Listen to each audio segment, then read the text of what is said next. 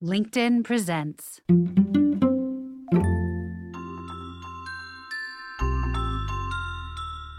Yo, and hello, welcome, what's up? It's Vinny Potestivo, and welcome to I Have a Podcast. When I first sat down to record episodes about sustainable creativity, the last thing I was prepared for was the intense emotional journey that I would be going on. I had no clue how powerful actually recording podcast episodes is. I have interviewed about 36 friends, colleagues, and creatives that I can't wait to tell you about. It's all about sustainability. It's all about having a balance. It's all about managing my tools and my skill set and connecting opportunities with actionable strategies and creating content that matches those strategies. And whether you are an influencer or a television executive, a producer, or a dentist, a doctor, or someone who just has to make content for a living, this podcast is for you because I want to help you make great decisions, not just the specific creative ones that appear in video, but really understanding how to approach making content is a powerful tool to have in your belt if you're looking to have a career in content for a very long time. And speaking of long time, a long time ago when I first got my start at MTV in the late 90s, I had the brilliant opportunity to work with Suchin Pak, who is my guest here on I Have a Podcast. We chatted about a lot of things, the highs, the lows, and the reason why podcasting is a brilliant platform for her to be able to share her strengths, and I'll let her explain those to you. But it really is all about people, and I can't believe the amazing people I've had a chance to work with, and I am so thankful for that, and I can't wait for you to meet them all. And with that being said, let's go meet Suchin Pak.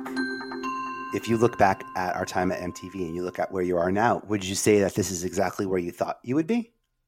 First off, you're the reason why I was at MTV, right? You're the reason I stayed.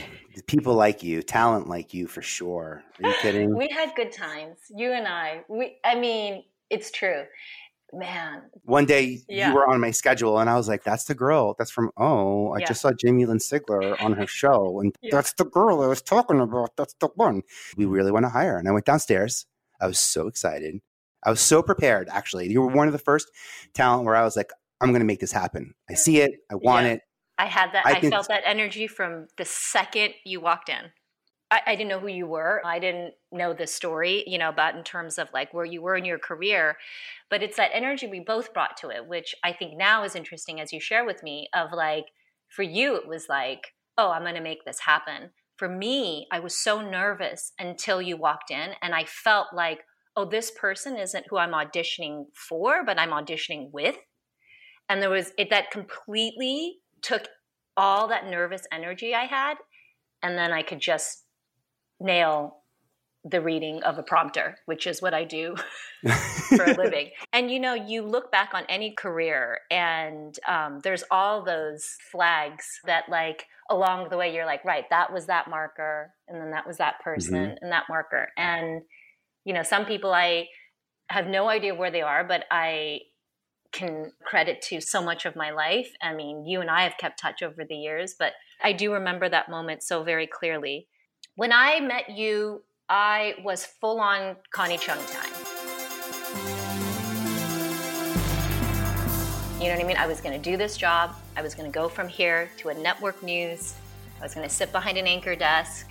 I was going to eventually end up on national news. That was the job that I had in my mind. You pictured it, like manifested it. You saw it. Yes, manifested it. But to be fair, it was the only version of journalism that I was ever shown. When I got to MTV, I tell people about the Diary series.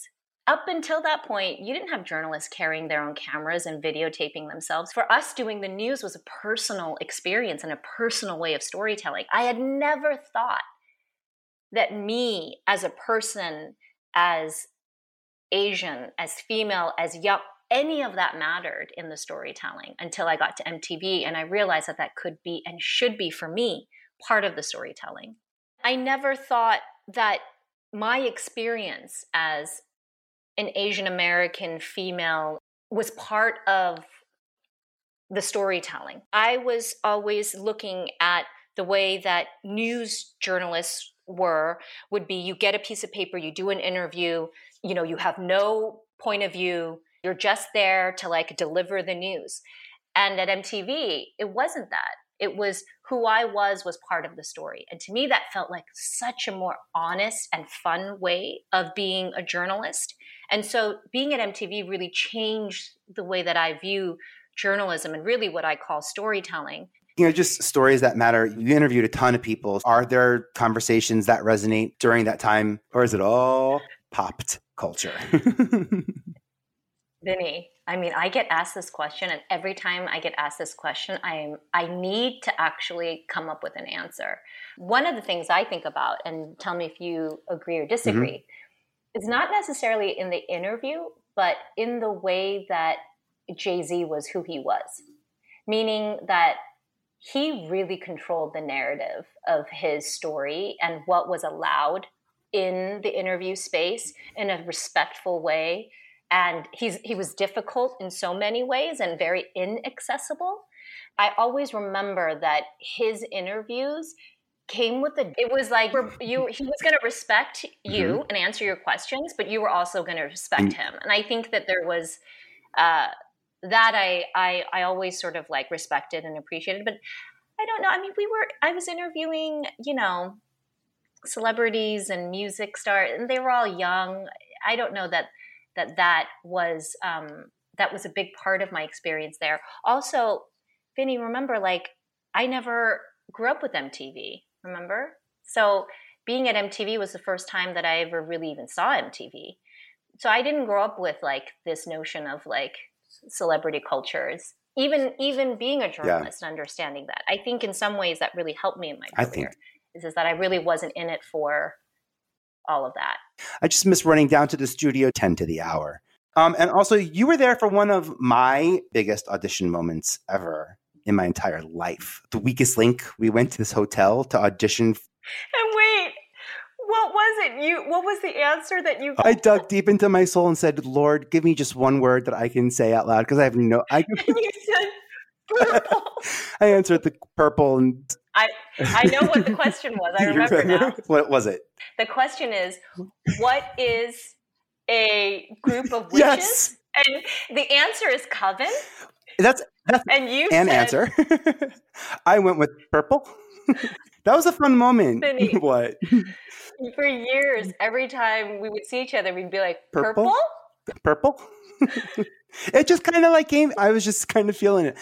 The whole room laughed, though. That was a fun moment. I'm so glad you were there with me on that little aha moment of my energy. There is, I mean, for a lot of, like you said, just kind of growing pains of that place, there was that tight crew of people when we were there. And I always have to remind people that, like, when we left, around about the time that we left is when MTV stopped being the version of MTV. Do you know what I mean? It's not like I left and then even TRL was on. Yeah. Do you know what I mean? Or that even 10 to the hour. We weren't doing that for a long time.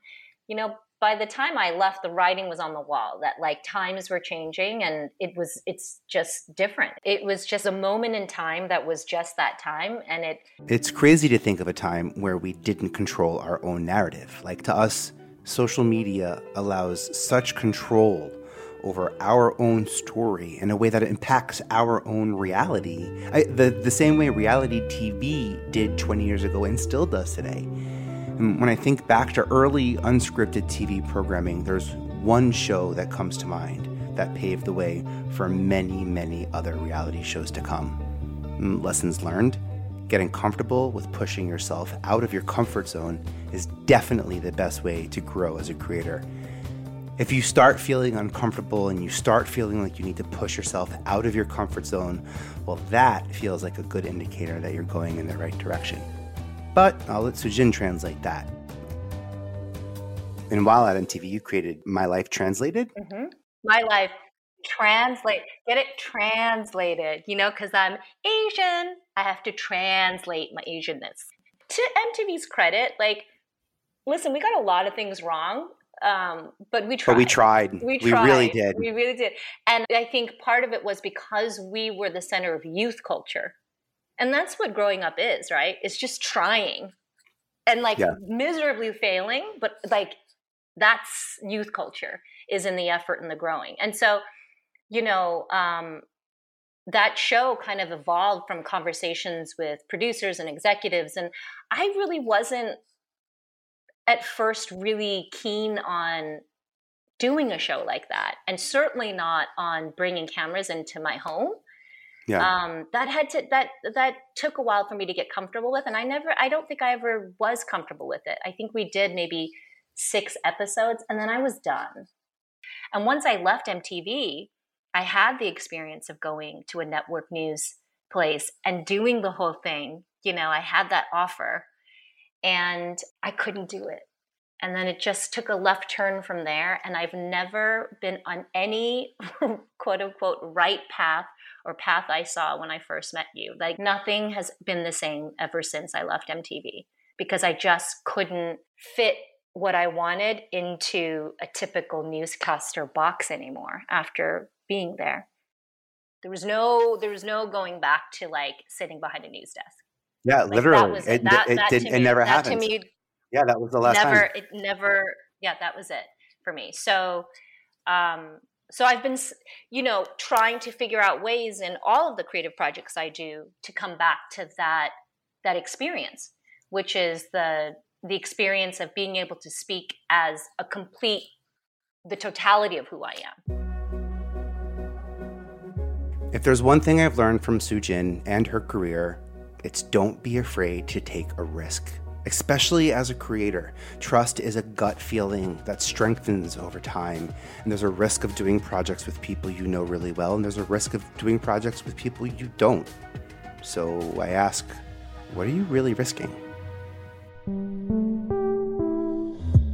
Add to Cart. How did it start? Add to Cart, the podcast, started with myself and my co-host Kulap. Kulap and I knew each other because we were organizers in the activist space, in the Asian American Pacific Islander space. We had this organization called A+, which is within Time's Up. So it's the AAPI women's group within the Time's Up larger organization. We had known each other through that work, which is so different, right, than doing a podcast.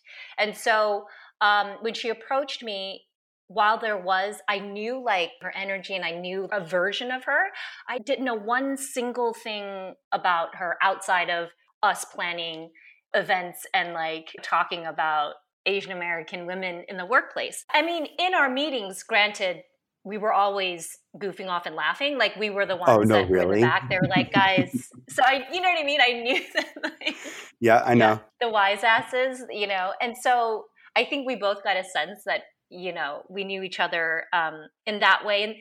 And there was some hesitation. But like I said, there's always a risk when you're doing something creative, who your partners are. And you live and die by that choice. You really do. I think anyone who started a business, anyone who started a creative project that then has to bring on a partner, because every creative project eventually has to leave your brain and go out into the world, you have to assess like the risk.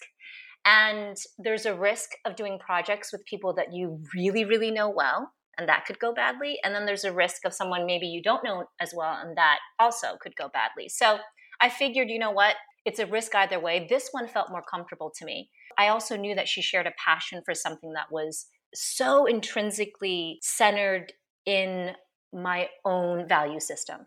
Like that's important, right? Like you can have just like hold 3 things that for you are immovable objects, And for me, it was being an Asian American female in entertainment, in the media, and then it goes on.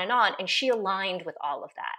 So when we decided to do this podcast, funny enough and ironically enough, I said, dude, I do not want to talk about race, politics, ethnicity. I want to talk about stupid shit that we do all day, and that is mostly shopping. And so we both landed on that, and we thought, okay, that would be really fun. Add to Cart is about the things that we buy, the things that we buy into, so it could be shows and movies and books, that then reflect on who we are as people. And naturally and organically, to nobody's surprise, like all of our episodes are about Asian American identity as women. You're like, fuck, I really didn't want a podcast about this. And yet here I am. But for me, it's just the most authentic conversation about that. Like, I didn't want to be a journalist reporting on that. Yeah. You know what I mean? Like, I've done that. That just felt too heavy. But again, it's just funny that most of our episodes are me crying about, trauma and my marriage. You've got this new role that you play now in media that's fun for me to get to watch too, as like a mom and as a wife. Like for many of us who grew up here in the States watching you in the early 2000s, we know what you brought to, we knew exactly what your point of view was. Yeah. This is a really fun way and I'm kind of jealous everyone gets this side of you. This is like the real Suchin Pak. So do you hear yourself being your mom? No, because, oh dear God, I hope I'm not turning into my mother. God bless Is that her. the secret root of like what you were afraid of this becoming, or? No, I have turned into, and I didn't know that this was in me, the Asian auntie. It's the auntie that we all have, that older woman at the table that's a little too drunk, that's a little too honest, you know what I mean? That'll tell you exactly how it is. So I didn't know that was the role that is so naturally to me. And you asked, like, am I my mother? For me, being a child of immigrants, I'm my mother to a degree, but my mother is so far from who I am. Like, we don't even share a language, So in that respect, it's metaphysically impossible for me to be my mother. But I can be the Asian auntie that, like, my mother has friends like me, you know what I mean? That, like, I see at church and blah, blah, blah. I'm that friend of my mom's that was the Asian auntie that was always around. And it's just been really fun to, like, embrace, like you said, my age, where I am in life, my kids, the fullness of my life, which wasn't something that I shared or even wanted to share when I was at MTV very much. I've never, ever really been this personally open with my life and about my point of view about things. And so it's been really, really fun and scary, and it's exhausting. And I often don't want to record. Yeah. But then you do, and then, and then it's great. And then you crawl back into bed, and then you have to do it again the next. And it's the creative process, I think, and it's okay. I want to say it's okay, and you know this, and I'm sure you've talked to people about this. The creative process is often very painful, and that's okay. I think when we set up expectations of even what the process should be, it makes it more difficult than it is. I realize that, like, my hesitancy, my fear, all of that, my nervousness about this particular project is part of what feeds the project. So I'm okay with that, But that's what we signed up for. A natural, yeah. And by the way, it opened a lot of doors. I always said, I never said no to anything. I said yes to everything. And so, I don't say yes to anything now. Yeah. But that's because I put in 20 years of yeses. And now, it's just different. But without that, I wouldn't know to do that. It's so true. The creative process can be painfully rewarding. And with the ups and downs of the industry, burnout is legit. So prioritize. It's hard to know how to prioritize projects and family and opportunities, and especially even yourself. It requires taking a step back, taking a breath, accessing the change. Like, it's 20 years later, Suchin Pak has a full-on family. How did that happen? You have the funniest husband in the entire world, too. You married a funny guy. Did you? He's a funny man, Mike Bender. His brand. That is, like, he truly is that. What a wacky... what are my kids going to do for a living? What a cool medley of cultural awareness, now that I'm thinking about this, with what Mike created with Awkward Family Photos. Yeah. Just the idea of knowing that we all have them. And we certainly do, and they're all awkward. But our family is very, especially Mike, while he does Awkward Family Photos and it's a digital site and blah, blah, blah, he writes children's books. He's for him, he's a writer first and foremost. This is, in terms of, like, recording and doing any of this, is not something that they've really been exposed to. Like, I don't know that they've ever even seen me on TV. It is going to be embarrassing when they're a bit older and we're archiving all this and I'm talking about, the type of underwear I wear. You know what I mean? It'll be embarrassing. And you know what? Such as welcome back. Welcome back to Media Switch and Talk. Welcome back. Like, tell me a story that really matters. Okay, move along. Exactly. It's okay. You'll get over it. How do you protect yourself throughout the creative process? What are some things that you've learned? I think for me, time management is really, really, that's like the baseline. So what does that look like for me? I look at my day, my week, my month, or whatever, and I build time to be creative on project X. I build time to be creative on project Y. I build time to do nothing. I build time to do an hour of just internet hole diving.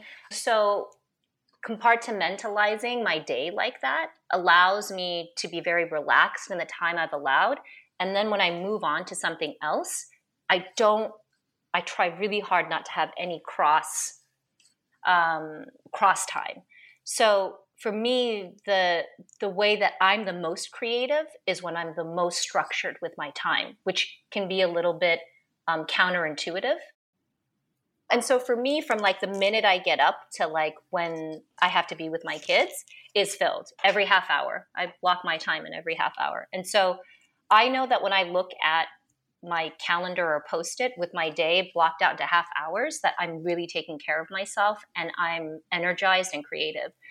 When it's empty is when I get real funky. Yeah. And it's not productive. So to me, time management is a really big part of it. So to have an organized, methodical approach to being creative makes a tremendous amount of sense when it comes to how to be impactful and still be innovative. Like you have to be completing to be able to be continuously creating. I love that. I love that advice. Well, I'm going to copy you on some of my things just so you know I'm working. I'm just going to do a little tag. Just a little purple tag. Purple it up. That was like the best experience. I love you so much. You are the best. I love you too. Yay. You've been listening to I Have a Podcast with Vinny Potestivo. If you like what you heard and you want to hear more, please find us at ihaveapodcast.com or wherever you get your podcasts. Thanks a lot for listening, and we'll see you next week.